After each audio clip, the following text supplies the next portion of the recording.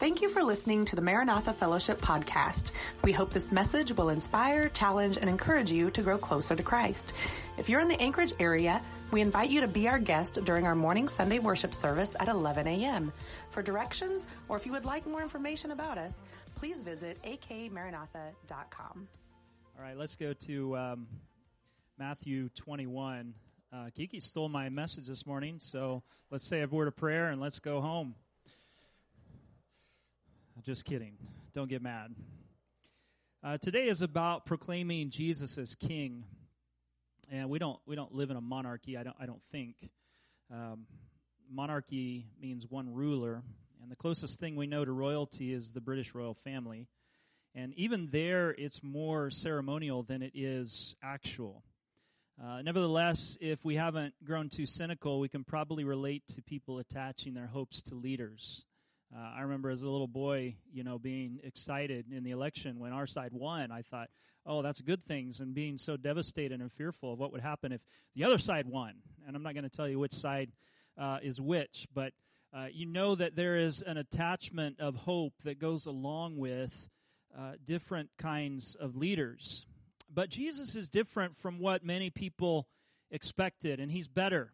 He's better than what many people expected, but they didn't know it, and they would have to endure a moment or a period, a season of misunderstanding in order to see the fruit of what he's really about. And I think that's probably true in our lives as well, is that there are sometimes when we might feel a little bit disappointed in the way that we've interacted with Jesus or certain things have happened with God. And my contention is this morning that we have in a micro sampling here, something that happens to all of us, in which we have to wait on the purposes of God to be fulfilled. And if we will, and if we do, we'll find that He's far better than we've expected. Amen. Anybody found that to be true in kind of a scenario or a season in your life that you thought it was one thing and God delivered in a different way and it was far better? I think that's probably true of everyone's experience who's walked with God for a certain amount of time. And so he's better. He deals with the root of the problem, while many people who were before him and many people who came after him would like to deal with the symptoms and cause them to go away. He heads right to the heart of the issue, and he takes care of what the real problem is. People welcomed him as king. They did, and they worshiped him. Or they worshiped God for sending him, even if we can't say directly that all who were there worshiped him. But they didn't really understand him. And I want to suggest as we look at what happens here that there is the possibility of doing the right thing and having the wrong ideas. Are you with me on that? So do you realize that all of us do this already? That none of us have a perfect understanding of what God is like. Anybody be willing to admit that? Okay, we're still working on it. We're still growing. We're still learning. I'm not saying that everybody has wrong conceptions, but I would just suggest that we have incomplete understanding of what God's like, and yet we worship Him. Right? We worship Him sometimes better than we know, better than we realize. We're singing, God, you're my healer, and we might be sick in our body at that moment, or and that's not necessarily a breakdown in knowledge. And we might be praising Him in the middle of a trial, knowing that He's the deliverer and He's the answer, and yet not knowing where that answer is going to come from. We might even have a little fear, even as we worship Him. I wonder today if you would admit with me that God is honored by us doing the right thing, even if we don't have complete understanding. Would you agree with that? That He's still honored because we're lifting up His name. We're proclaiming Him better than what we know. Okay, so, and Scripture helps us with that. Thank God for His revelation that at times it tells us how to worship. It even at times tells us what to say, and worship is a thing that we grow into. Okay, so as we look through the Psalms, sometimes we read those and we might not feel the strong conviction of what that psalm is saying at this particular moment, but it gives us words that we will grow into if we continue to worship the Lord. I want to suggest here as we look at this passage some things about what Jesus is like. Let's read verses 1, and we'll go through verse 14, although a lot of people like to take a larger portion or cut it off at verse 11 for the understanding of this passage. Let's just read through verse 13, actually. As they approached Jerusalem and came to Bethphage on the Mount of Olives, Jesus sent 2 disciples, saying, "Go to the village ahead of you, and at once you will find a donkey tied there with her colt by her. Untie them and bring them to me. If anyone says anything to you, say that the Lord needs them, and he will send them right away." This took place to fulfill what was spoken through the prophet. "Say to daughter Zion, see your king comes to you, gentle, and riding on a donkey, and on a colt, the foal of a donkey." The disciples went and they did as Jesus had instructed them, and they brought the donkey and the colt and placed their cloaks on them for Jesus to sit on. A very large crowd spread their cloaks on the road, while others cut branches from the trees and spread them on the road. The crowds that went ahead of him, and those that followed shouted, "Hosanna to the Son of David! Blessed is he who comes in the name of the Lord! Hosanna in the highest heaven!" When Jesus entered Jerusalem, the whole city was stirred and asked, "What is this?" The crowds answered, "This is Jesus, the prophet from Nazareth in Galilee." Jesus entered the temple courts and drove out all who were buying and selling there. He overturned the tables of the money changers and the benches of those selling doves. "It is written," he said to them, "My house shall be called, or will be called, a house of prayer, but you are making it a den of robbers." Okay, so here we have an expectation that these people have as Jesus approaches. I think there are probably different categories of people that are in this crowd. There are some who are dedicated followers. They don't fully understand. Even his closest followers didn't fully understand what Jesus was about, but they were loyal to the end, with the exception of the night that Jesus goes to the cross. You understand. You strike the shepherd and the sheep scatter. But they're loyal to Jesus. And then you have people that are in the I don't know category. They're hearing good things. They know about Lazarus being raised from the dead. They're hearing about the miracles that have accompanied Jesus. Just prior to raising Lazarus, or just following the raising of Lazarus, is Bartimaeus, the story of Bartimaeus on the road between Jerusalem and Jericho. And he cries out, "Son of David, have mercy on me." And everybody wants to shut him up, and Jesus goes and restores his sight. And so these kind of miracles kind of have an echo that precedes him into Jerusalem. And so there are some people that are there that are not in allegiance with Jesus. They're following the noise. They're following the hype. Okay? Then there's a third category of people, and that's the opposition, the critics of Jesus. And they stand around criticizing everybody who worships. And can I suggest to you that we always find these 3 categories of people? We find them today, that there are those that are loyal followers. They're not necessarily perfect followers, but they're loyal followers. Are you one of those? Okay. And then there's people that are there because of the noise. They're there because of the buzz and the hype that may be surrounding that. They sometimes find their ways into churches, and they like to be around the hype. They're not true followers of Jesus, but they want to see what the buzz is about. And so they stand off in terms of allegiance, but they'll go along as long as it's exciting. The moment it costs them something, they're ready to cut and run.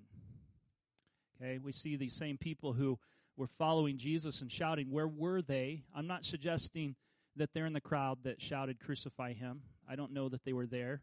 But at least we have to ask the question, where were they? Why were they not in Jesus' corner? Why were they not standing up for him when the time came for him to be crucified? And then we have the critics. Somebody said, our Bible college president used to say, you'll either worship God or you'll criticize those who do. You'll either worship God or you'll criticize those who do. And his example was when David comes dancing into the city with the Ark of the Covenant following. He's dancing with all of his might before the Lord. And, of course, he's stripped off his outer robe, and he's in his more airy undergarments, if you know what I mean. And Michal, his wife, Saul's daughter, looks down. She looks down. That's a figure of speech for us, to look down upon somebody. She looks down upon David, and she says to him, "You're supposed to be the king. How can you be that undignified?" And he says, "I will become even more undignified than this. As for you," and then he says some choice things about her. But here we have people that are worshiping, and we have the critic that are standing off saying, we need to shut this down. We need to get people who are saying these things about Jesus to stop saying them about Jesus because they're sending the wrong kind of message. So you have these three gathered around, and I would suggest to you that no matter what category people found themselves in that day, Jesus was the only one that really knew what he was trying to accomplish.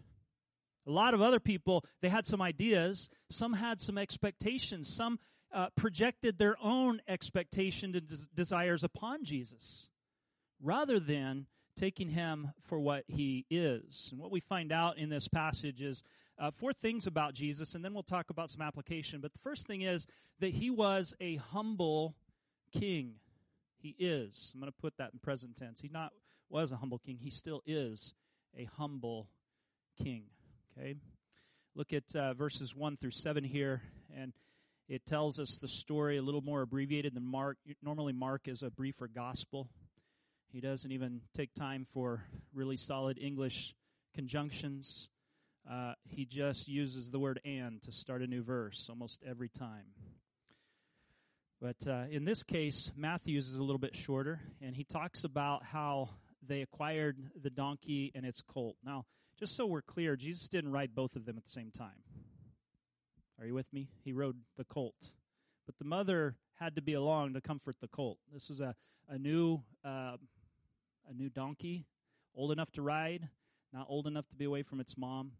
And this is Jesus taking that initial trek on this donkey, and it says something about this. He says there, untie these and bring them. Verse 2, if anyone says anything, just say the Lord needs them. And so this took place to fulfill a prophecy. Say to daughter Zion, see, your king comes to you gentle. Gentle and humble are words that are interchangeable and have a lot of overlap.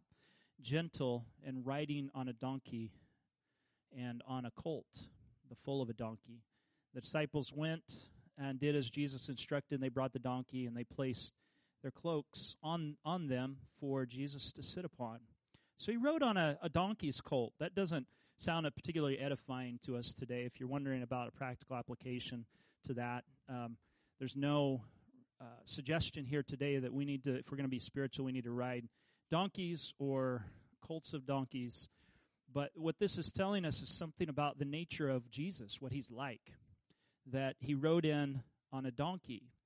You remember that David, and at that, it was a borrowed donkey. It's not even Jesus' donkey, so that brings the humility down a little bit even more. It's not like he even owns this. This is borrowed.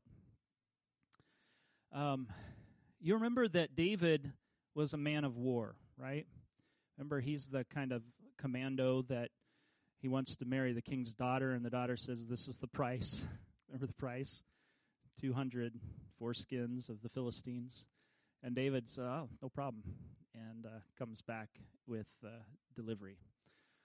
Anyway, that's just an example. He kills Goliath. He's a man who has led Israel in victory. And then he has a son who is to follow him as king, and his name's Solomon. And Solomon was a man of peace. Even the name Solomon is derived from peace, okay, shalom, right? So he's a prince of peace. And so when David is on his deathbed and he's getting ready to pass the throne to one son, we have another son that tries to usurp the throne. But David says, no, take Solomon in 1 Kings chapter 1, verse 33. Take your Lord's servant and with you and have Solomon, my son, mount on a mule and take him down to Gihon. Okay, so this is not a war horse. This is something like a donkey, okay? So this is not the prestigious thing that you fight battles with. This is something that's part of the everyday life. And so what David is saying is Solomon is a king of peace. I've been a king of war. Solomon is going to be a king of peace. Okay? And it's a way of demonstrating humility. So this is defining for us what kind of king Jesus is. He's a humble king who comes peacefully, not a warrior in the traditional sense or a revolutionary in the traditional sense. He is revolutionary, but not in the way that people had expected. Jesus here is doing something different. He's doing something deliberate. Okay, this is no mistake. He's like, Do you guys have any white horses? No, we don't have any white horses. Well, do you have any black horses? We don't have any black horses. Gray? Do you have an old gray mare that I can ride? No, none of that. What do you have? We have a donkey. Now, this isn't like that. This is Jesus saying, I know where there's a colt that's never been ridden before, a donkey's colt, not prestigious horse colt. This is a donkey colt. I know where there's one. Go and get that for me. I'm going to ride in on that. And so he's making a particular statement, a deliberate statement. He's not like many of the liberator types who love to get rid of the Gentiles and force their way in and come in a kind of formal triumph. This is a humble thing. In fact, some even have a problem with the idea that it's called a triumphal entry because this is almost a-triumphal, because he's coming in the eyes of the world in what will look like a defeat. But he's coming as a humble king. The second thing I'd like to point out here in verses 4 through 9 is that he's a hoped-for king. He's a humble king. That describes what he's like. But also, he's a hoped-for king. And so it says in verse 4 here that this took place, this riding in on the donkey's colt, this took place to fulfill what was spoken about through the prophets. Say to daughter Zion, see your king comes to you gentle and riding on a donkey, on a colt, and the foal of a donkey. The disciples went and they did what Jesus said, and they brought that, and they laid the cloak down. And you find that people went ahead and they waved their palm branches, and they laid their cloaks down, and they shouted, Hosanna to the Son of David. Blessed is the one who comes in the name of the Lord. Hosanna in the highest heaven. So here we have anticipation coming. And it first comes because the prophecies declared that Jesus would come in this particular way. So he was a leader that's hoped for. Okay? He's a leader that was prophesied. We see it even as far back as Genesis 49, verse 10 and 11. The scepter will not depart from Judah. Let me ask you, which tribe of Israel does Jesus hail from? It's Judah, right? He's the Lion of the tribe of Judah. And David was a descendant of Judah. And so this is the particular tribe. And so back when, a long time ago, almost 2 millennia before Christ's coming, the lineage of Jesus already is set in place by the sovereignty of God. As Jacob blessed his son, Judah, he says, the scepter will not depart. What is a scepter for? Who holds a scepter? The king holds the scepter, and the scepter is a symbol of ruling and power. The scepter will not depart from Judah, nor will the ruler's staff from between his feet, until he to whom it belongs shall come, and the obedience of nations shall be his. We want to pause here and say, wait a minute, this is New Testament stuff. But no, this is Old Testament stuff. This is at the very beginning of the story, that the scepter will remain in Judah, and the one who will come to claim it, the nations will be in obedience to him. I mean, that's powerful prophecy, isn't it? It's looking forward. It's looking down the telescope of history to one who will come at a future moment. And listen to this. It goes on to say, he will tether his donkey to a vine, his colt to the choicest branch. He will wash his garments in wine and his robes in the blood of grapes. Now, this is prophecy here, and I think probably many thought what he was going to do was he was going to destroy the nations, and it was going to be a bloodbath, and he was going to be the victorious ruler. But I wonder if what's intended here is not the great blood being symbolized of his own blood. You understand what I mean? Him being stained because he sacrificed his life and he poured out his blood for us. So all of this, way back in Genesis, is prophesying Jesus, even down to a detail of a donkey and its colt. Do you see that? So all of this is moving forward and moving the story forward. Zechariah 9 talks about the humble king restoring Israel and bringing peace to the ends of the earth. And it talks about that, the ends of the earth, and from sea to sea. I think there's something powerful to be said for that.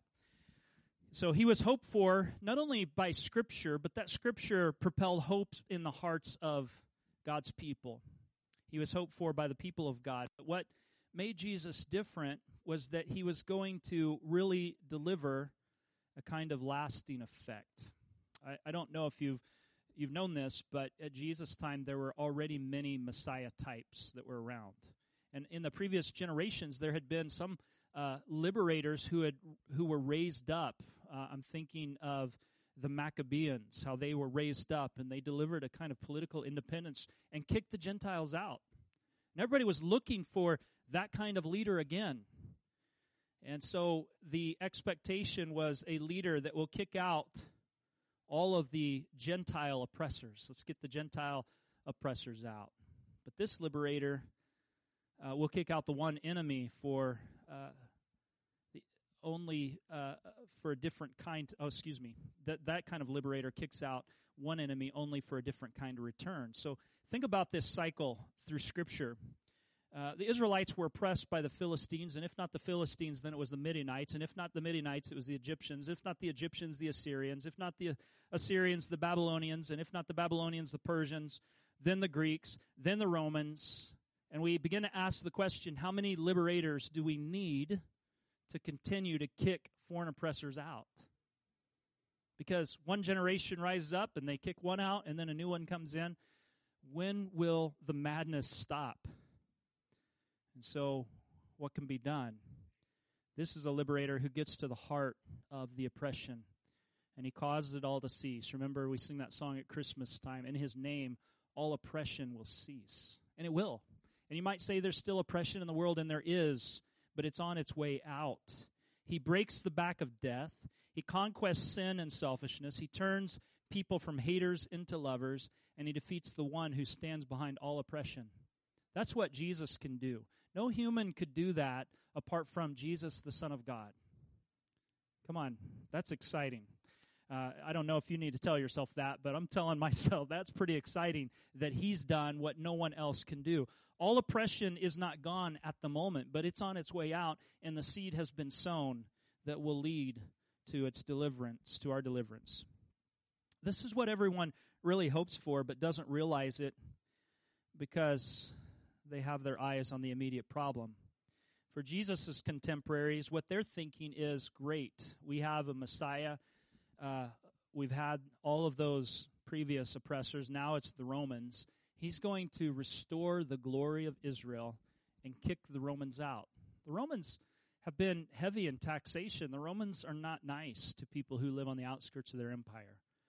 And people are ready for a new David to come and sit upon the throne. What they want is kingdom now. They want the kingdom now. They want everything to go that will fulfill their wildest dreams. And it's not necessarily a bad thing, but they wanted Rome out. They wanted their immediate problem to end, and it will end, but in what way? Let me ask you some provocative questions here. What will end racism for real? Is it if we all get together with a secular plan, that's going to do it? Or is it all standing equal around the cross and loving one another because God's put value upon every individual because his image is stamped upon every life? What's going to end wars? What will end poverty? What will end bondage? See, I think when Christ is made true king, things change. I think the Romans, they made this great promise in their laws. They called it the Pax Romana, the peace of Rome, that if you lived within the borders of the Roman Empire, you could expect relative peace. And if any disturbance arose, they would squish it with military power. And they caused the thriving of certain core languages like Greek and Latin, and you could travel kind of freely. And what they really wanted you to do was to look to Rome for all of your answers. Look to Caesar for all of your answers. They even called Caesar Savior and Lord. Now, when the Christians came calling Jesus Lord, it was a political effrontery to Rome. And so it's a challenge. When Christ is made true king, things changed. It wasn't just this surface peace. It got to the heart of things. There was true love among Christians. There was a change that took place in terms of how people were valued. Do you think Rome cared if somebody starved to death? They didn't care. Christians fed the hungry Do you think Rome cared when people decided, oh, it wasn't a boy baby, it was a girl baby, and we don't need another girl baby, and so they left it exposed to the elements? You think Rome cared at all? They didn't care. That was their way. But the church came in and said, those babies have value to God, and they began things like orphanages by taking babies in. So it changes the fabric of the world when Jesus is truly king. Third thing is that he is an honored king in verses 6 through 9. I'd like you to see how there's honor that's given to him, but it's not honor with understanding. Okay, it's honor with a limited understanding. In verse 6, the disciples went and they did as Jesus instructed them, and they brought the donkey and the colt and placed their cloaks on them for Jesus to sit on. A very large crowd spread their cloaks on the road, while others cut branches from the trees and spread them on the road. And the crowd that went ahead of him and those that followed shouted, Hosanna to the Son of David. Blessed is he who comes in the name of the Lord. Hosanna in the highest heaven. So Jesus was honored when he came. When he came to Jerusalem, he'd spent much of his ministry in the north, in the region of Galilee, some of it in the south, especially around festival times and along the Jordan River. But now he's coming in, and there's a popular following that's begun to grow up around him, and he's honored. And some did so by throwing their cloaks on the ground. Kiki took a page right out of my notes here when she said it's like rolling out the red carpet when they threw their cloaks on the ground. N.T. Wright, a British Bible scholar, he says that he told the story of Sir Walter Raleigh throwing his coat down for the Queen. And he said sometimes people do things like that out of reverence for those who are in places of leadership. And he said, but Sir Walter Raleigh had many coats. Most of these people, they only had one. Think about that. You know, we might say, well, I can't do that because this is my best jacket. I couldn't do anything like that. They only have one. This is a symbolic way of laying down their entire life before Jesus. You're celebrating and valuing this person by doing so. You're doing that about as highly as you can, and it implies that if the need arose, you would give them anything else you had as well. Most of the crowd around Jesus, they didn't have a second cloak. And in a way, this is also a backhanded compliment to, or it's a compliment to Jesus, but it's also a way of saying the present leadership is really not doing enough. And this goes back to 2 Kings chapter 9, verse 13, when this was done first for Jehu. There's a king in Israel named Jehu, was anointed by Elisha. Elijah was intended to anoint him. Elisha's the one that fulfilled that prophecy. He sends somebody to anoint Jehu to be king. Elisha calls one of the prophets that's in his school of prophecy, and he said, I want you to go and anoint Jehu. I don't know if you remember this story, to be king in place of the present king Ahab. Okay, so this man goes, and he says, when you get there, take him aside privately and anoint him with oil to be the next king of Israel, and then open the door and run. Do you remember that? So he goes to the place. Jehu is a military leader in the north, and he's talking to his friends. And he says, can I talk to you? I need to talk to you about something. And the prophet says this to Jehu, and he pulls him aside, and he gets him inside a room, and he anoints him, and he prophesies over him, says, the Lord is anointing you to be king instead of Ahab, and this is going to be Ahab's demise. This is going to be Jezebel's demise, and you're going to be a part of it. And then he opens the door, and he takes off running. And one of the other prophets says, or one of the other guys that was there says, what was that maniac doing? And Jehu says, I've just been anointed the next king of Israel. And the people take off their cloaks and they throw them down on the ground for Jehu to walk upon as a king. And so it's saying in one sense, you're the new king, and it's also saying in another sense, the old regime is out. The old is out. So there's an expectation here in the minds of these people as they honor Jesus as king. Who is it that's doing the throwing of the cloaks? In Luke, the subject of the action is the disciples first. I found this to be interesting. Matthew didn't say this. Mark doesn't say this. John doesn't say this. But Luke says that it's the disciples who first throw their cloaks down. The ESV says says they, the disciples. And it demonstrates a powerful point. The disciples first declare Christ as king before the world can or will. What would happen if those who knew him best just do nothing about Jesus being king? You're here today, I think, because you believe Jesus to be king. And I think we're probably bold enough to say it among ourselves. I think we're probably, some of us are bold enough to say it out there. Hopefully, if you're a leader of family, you're bold enough to say it within your home. But what happens if all of us step back and do nothing as his disciples? If we don't lay down our cloak and make the way for Jesus, who's going to do it? Well, after the disciples, then others followed, and they laid their cloaks down and followed suit and understood a little bit more of what this was about. It says others picked up palm branches. They laid them down. Some waved them. And this is appropriate for the people to do.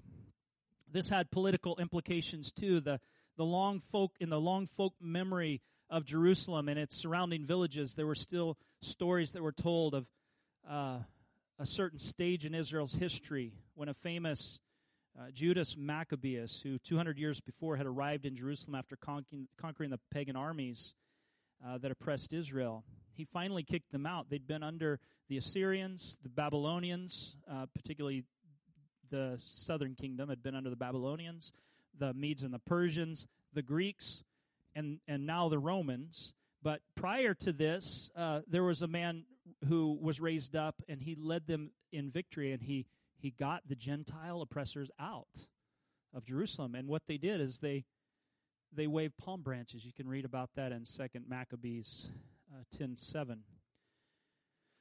So what they did, I guess the question is, what did they mean? What did the people mean in waving palm branches by welcoming a king?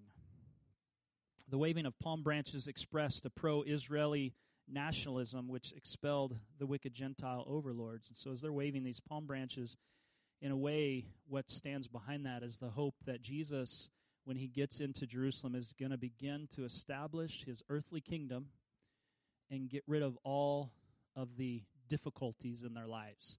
The high taxes, the Roman oppressor, all of these things. So they're looking for something immediate in terms of, we want our lives to be better. They're not necessarily looking for, I want Jesus to take away my sin problem. They're not thinking in terms of that. They're not thinking in terms of, there's a devil out there that has victory over us. They're not even thinking in terms of death being their enemy. They're thinking in terms of, what will benefit me now? And I tell you that there are still Christians that's their most important concern, is what will benefit me now? And what God calls upon us to look at here, and I think this story shows us what kind of leader Jesus is that he's concerned with the most important things, with the things that matter for eternity. And if we're going to establish a system by which to evaluate our priorities, the things that last the longest are the most important. Are you with me? Whatever lasts longest, that's most important. And so he prioritizes based on that. Does Jesus care that the Romans are taxing them and a lot of people are living in poverty? He cares about that. But he cares far more for the fact that they're dying and going to hell without him. And so he dies on the cross to save from sin. So they're thinking, kick the Gentiles out. And if we understand the expectations, we'll understand how radically different Jesus' vision is from those expectations. He would not be the military revolutionary.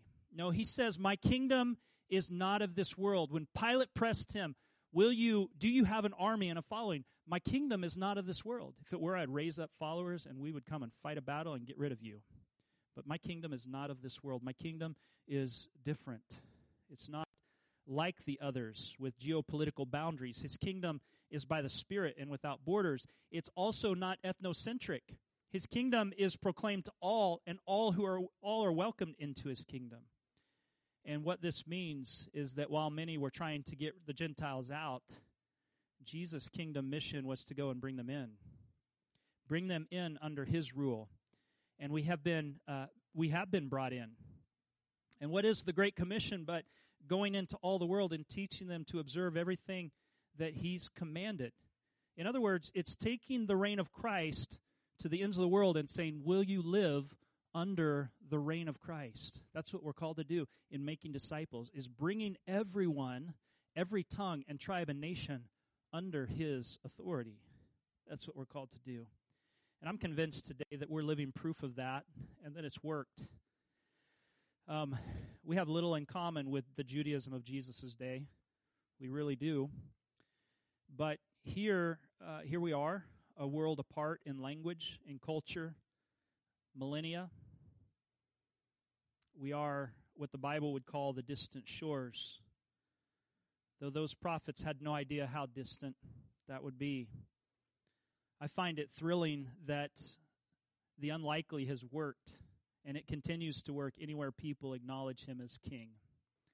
Are you with me on that? I don't know if that excites you the way that it does me, but you can't get much farther from Jerusalem than we are right here. And the gospel has arrived. The gospel is here. The gospel is making deep roots into lives in Alaska.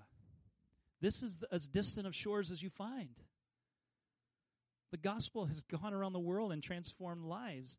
This is what our lowly king has brought about. Transformation. It excites me. Do you know this isn't the only time people wave palm branches? It tells us in Revelation chapter 7, verse 9, "After this I looked, and there before me was a great multitude that no one could count, from every nation, tribe, people, and language, standing before the throne and before the Lamb, and they were wearing white robes, and they were holding palm branches in their hands, and they cried out in a loud voice, 'Salvation belongs to our God who sits on the throne and to the Lamb.'" Okay, so listen to this. When Jesus first came, there were people crying out, "Hosanna," which means save us now. Okay? They didn't have a full understanding of what that meant. That meant to them, get the Romans out, bring glory back to Israel. Okay? Now we fast forward into eternity, and we see a group of people, not just Israeli, but Jew and Gentile alike, gathered in as one new people under Christ, that are saying salvation belongs to our God. Not just, "God, will you save us now?" They're saying salvation has belonged to our God because of what Christ is, and to the Lamb.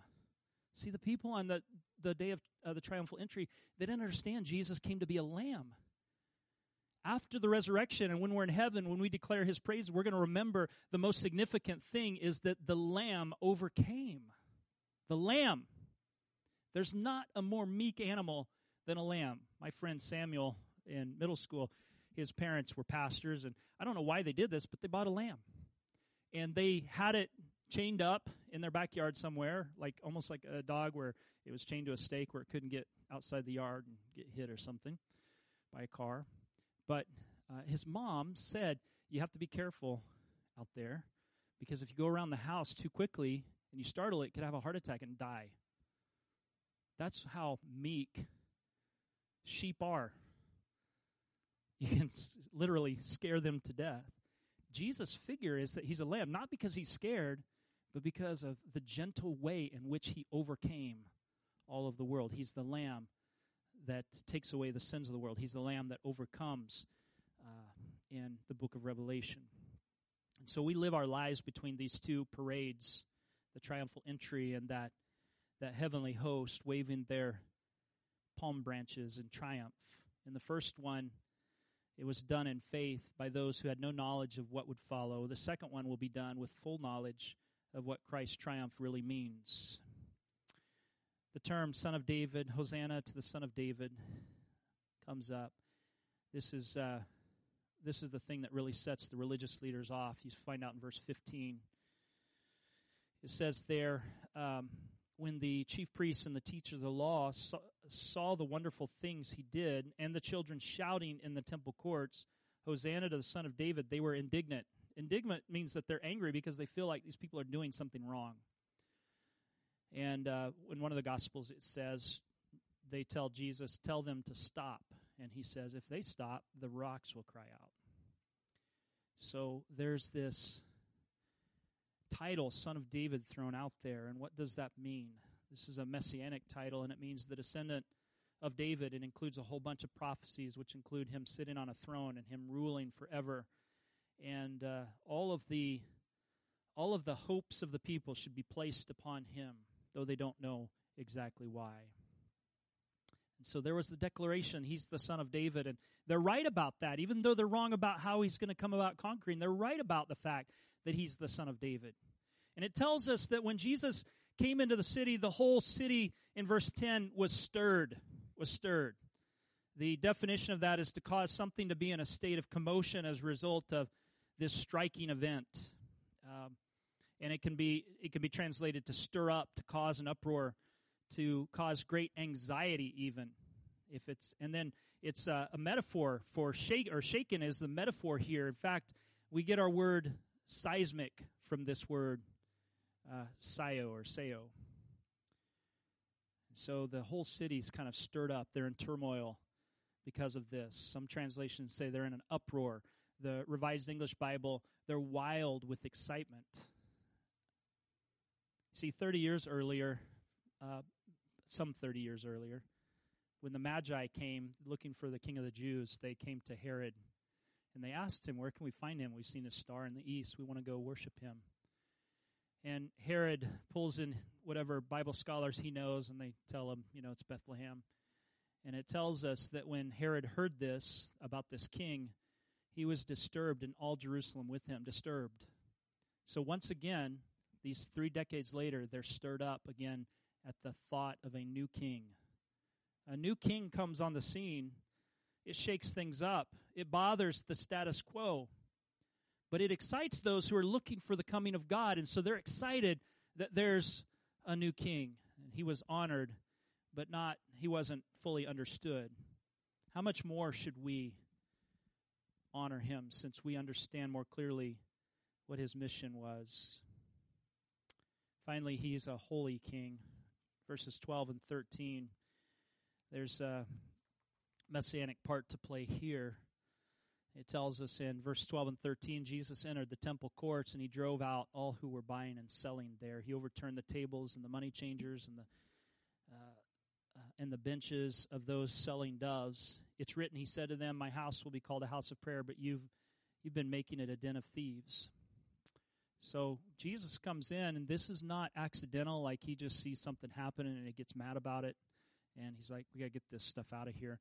This is something that was prophesied. This is another step that demonstrates he is the one that was expected. In Zechariah 14, verse 21, ESV says it this way, and every pot in Jerusalem and Judah shall be holy to the Lord of hosts, so that all who sacrifice may come and take of them, and boil the meat of the sacrifice in them, and there shall no longer be a traitor, not traitor, trader, one who trades, merchant, in the house of the Lord of hosts on that day.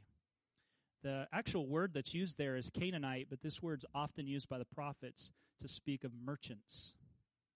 Okay, so this is a prophecy from Zechariah saying, when the Messiah comes, when the Lord comes to his people, there no longer will be the merchant in the house of the Lord. He's going to purify the house of the Lord. And this shows us that he's not just a political kind of leader. He's a religious leader. And he cares about the state of the worship of God's people. So the last verse in Zechariah says, no longer will there be the merchant in the house of the Lord in that day. His temple action was a claim to royal status. This was true of the Maccabees too, and you find this, that they cleansed the citadel and the temple. That's the city inside the walls. And in chapter 10 of 2nd Maccabees, verse 7, they purged the sanctuary and they worshipped waving palm fronds. It's interesting, isn't it? So he's a holy king. We've seen a lot of unholy kings in Scripture. You kind of watch this roller coaster cycle of the kings, and one of the prophecies was when the people demanded of Samuel, we want a king, and God said, if I'll give you a king, if that's what you want, but they will be trouble for you, because as the king went, so went the nation. If the king fell and he led the people into idolatry, they went into idolatry. Manasseh was a wicked king. He got the people to throw their babies into a furnace called Moloch as an act of worship to a wicked god. So, as the king goes, So now we have a holy king. What do you think that means for God's people? It ought to mean holy people as a response to following a holy king. This is what our Messiah is like. I think it was missed by many in that day. They were caught up. Some were caught up in the enthusiasm. Others were standing in opposition to Jesus coming. Some were committed and loyal, but they didn't exactly know what it meant. Even the disciples say when Jesus is ascending, he says, okay, what? Will you at this time restore the kingdom to Israel? I thought there was going to be more to this. Jesus says, that's not for you to know. In other words, not your concern. You go and preach the gospel, which I would suggest to you is building the kingdom and establishing the kingdom. God is not satisfied with having a kingdom within the borders of Israel. He wants the whole world back. Come on, not true? That's what evangelism's about, is bringing the gospel, bringing every soul and heart under the reign of Christ, where everyone is saying yes to him, where everybody is saying, you are my Lord. Not just, I'm a Christian, I go to church. No, you are my king. That's what being a Christian is about. I don't know how people would have known any better during that day. They'd never been shown the extent of God's saving work. And God's vision took all the themes of rescue, forgiveness, the glory that was promised, avenging of the Israelites, but he made them more than they could have ever imagined, and he always does that. And God's way took a surprising turn. Instead of fighting on the political plane, he conquered spiritually in a way that looked to many like defeat. We talked about this last Wednesday in Bible study about how he triumphed over the enemies of God on the cross. He made a spectacle of them. Now, the interesting thing is the cross looks like defeat for the one hanging on it. But in Jesus' case, he was actually conquering the world by being on the cross. It's such an interesting irony, the way that God, in his wisdom, chose to do things. And he still does things where he conquers through surprising ways. Something that may look like a setback for us may actually be his advance. It might. I say, I don't know how he's getting glory through this in my life, but it might be God advancing through all of that. God's way took a surprising turn. It looked like defeat, but in fact defeated all the real and lasting foe. And it's our spiritual foes that are lasting foes. Every human villain or oppressor will one day die. But the foes of death and demons and sin, they would have tyrannized us forever if Jesus hadn't done things his way. Had Jesus' vision been the same as that which the people wanted, we would not have been a part of the Israel of God today. The gospel would not have spread over the entire earth, and we're a sign that the gospel has reached the ends of the earth. Alaska is known as the last frontier. To this distant place the gospel has reached, and it's reached Alaska from the east and the west. And this says God can be honored even by incomplete praise. Their praise wasn't complete, but they honored him anyway. With the other expectations of Messiah is how Jesus, he is so much better than what anyone expected. If Jesus fulfilled what the people expected rather than the vision he alone saw, then they would have had maybe world domination but been doomed at death. They might have seen the greatness of God. The greatness of God might have been known to Israel, but not to the world, because Israel in its natural state was not evangelistic. The nation of Israel may have lived for the glory of God, but the world stage would not have been transformed. The political oppressor would have been thrown down, but the spiritual oppressor would have remained. The way of victory would have remained through might rather than sacrificial love if Jesus hadn't done what he had done. And the place of Gentiles in the economy of God would have always been secondary. And I'm here to say to you that Gentile Christians are not secondary Christians. Are you with me? Not. The Bible says that there's no longer Jew or Gentile. We're all one in Christ, and we're grafted in as one new people of God. Ephesians say those categories are not significant in terms of status with God anymore. It's all through Christ. Ephesians chapter 2. If you doubt what I'm saying, read it, and read it again, because it's there. There's now no longer Jew and Gentile. There's one new creation in Christ. That's you and me. It doesn't matter where we come from or what our background is. You might have grown up in a Christian home or you might not have. That doesn't matter. If you're in Christ, you're part of the new creation. You're part of the new people of God that's established through Christ. And that, to me, is exciting. What Jesus did was greater than what was expected. The problem is not that we're setting our eyes too high for him to accomplish, but too low. And people still repeat that same mistake by thinking the kingdom can be saved by might and effort rather than by trusting God for his kingdom. And we're guilty of the same thing. A Messiah of momentary blessings is what many people are after. And we're short-sighted. He does momentary blessings, but I'm suggesting to you there's a greater point. We would like a few blessings. We'd like good health and enough money to get by and some left over for retirement and family and a few friends. We don't want to be interfered with. We don't want to lose anyone important to us. We want safety. And our problem isn't that our desires are too big, but they're too small, too short-sighted. The purpose of Jesus coming was not to add to our lives, but to give us a new life. Not to get rid of the oppressor, but to end all oppression. Not to make us happy, but to make us whole. And it took a cross to do that. And those kinds of things grow up in the middle of difficulty right now, because eternal life exists alongside the life that we now know. He's different from every other leader. And he leads us in the midst of years, if you know what I mean. Like today, you probably got some things that you're thinking about that maybe are concerns or worries. God's glorified even through that. Do you know that? That he's got a bigger purpose. Yeah, we concern ourselves with those things, but don't let those concerns choke out a love for God and a value for the things of God that surpass all of them. Because he's different from every other kind of leader. Unlike the people of Jesus' day, we know better. We know what he was about. So what should we do about it? First, let's praise him as king. He's the one who has secured our salvation. He'll lead us to the blessings of Israel. In him, we'll have security, peace, life, relationship, forgiveness, significance, and purpose. All that we need and more.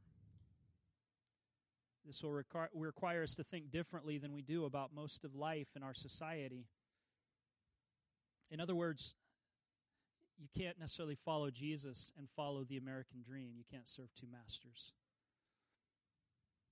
Do you understand what I mean? That if you follow Jesus, he'll make the American dream uncomfortable because it won't satisfy us. What good is all of that if we're just going to die and it's all going to be lost to us? But we can live for a kingdom that's far better. God will bless you in the now. He will. I think he'll take care of us. But it's not the point, is what I'm trying to say.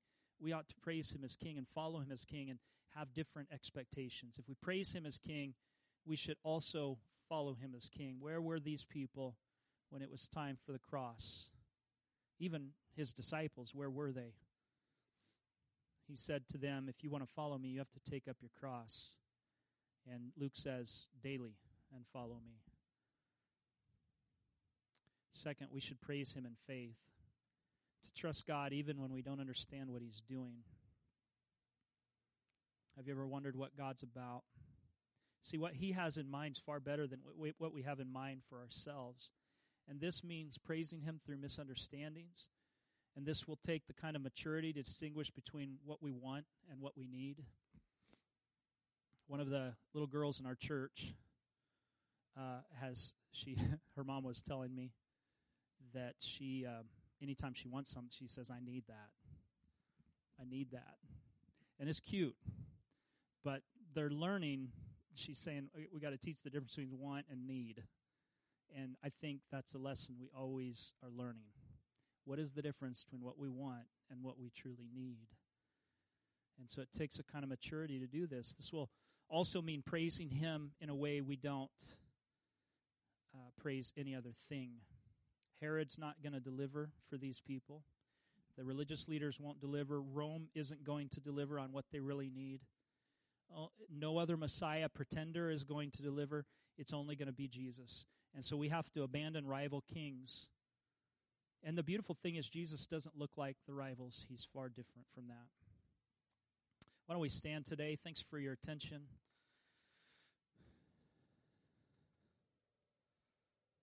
We're here today to declare that Jesus is King, and He's still King.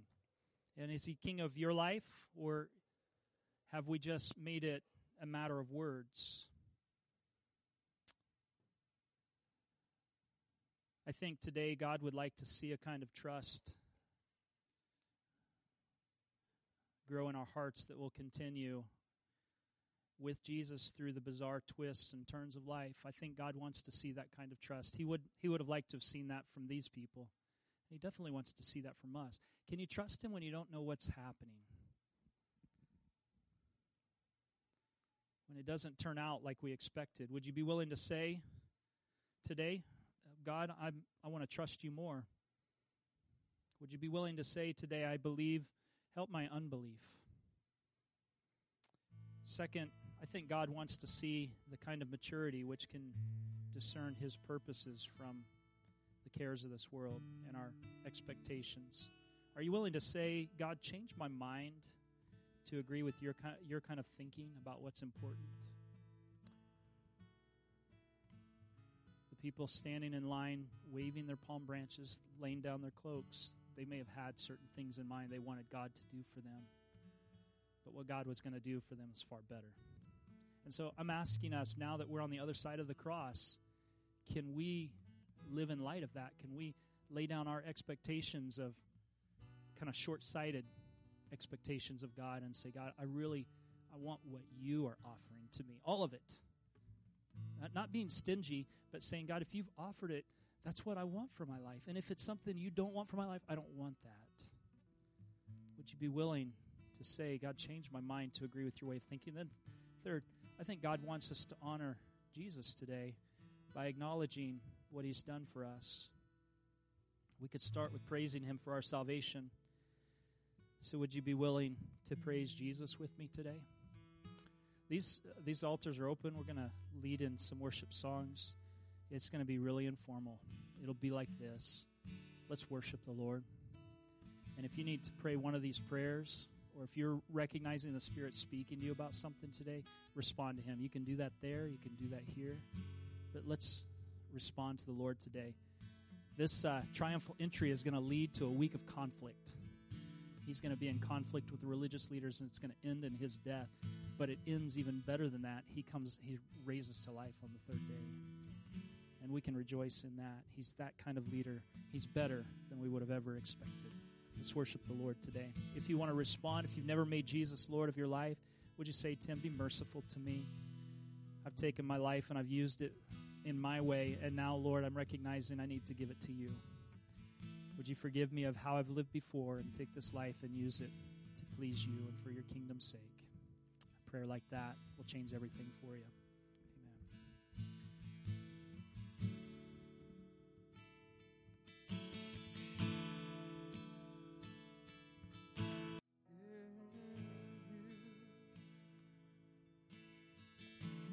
Amen. What a beautiful Savior we have. And I think probably one way to describe evangelism is the loving conquest of souls, as God longs and desires to bring His reign into the heart of every person. And so you probably know somebody who's not yet trusting the Lord. I'd like to encourage you to think about it, is that when a soul is won, the kingdom is expanded. And so think about that, but also think about our responsibility to respond correctly to the King and to let Him have His way in our lives. So, Lord, we want to commit our lives to You, and we ask that You would be honored in how we live. You're a holy King, and we want to reflect that, Lord. And You're a God who knows what's most important. And so, God, I pray that You would help us as Your people to have our eyes on the prize, the proper priorities and the destination, the goal for which You've called us. And so we pray, Lord, that You help us to live with an eternal perspective and not just the temporary, momentary needs being so overwhelming in our lives that we can't focus on You. And so we want to trust You with all that we are and follow You with everything we have. We pray in Jesus' name. Amen. Amen. God bless you. If this ministry has impacted you, we would love to hear about it. You're welcome to message us at akmaranatha.com/contact or message us on Facebook at Maranatha Full Gospel Fellowship. We pray you are blessed by the message and have a wonderful week.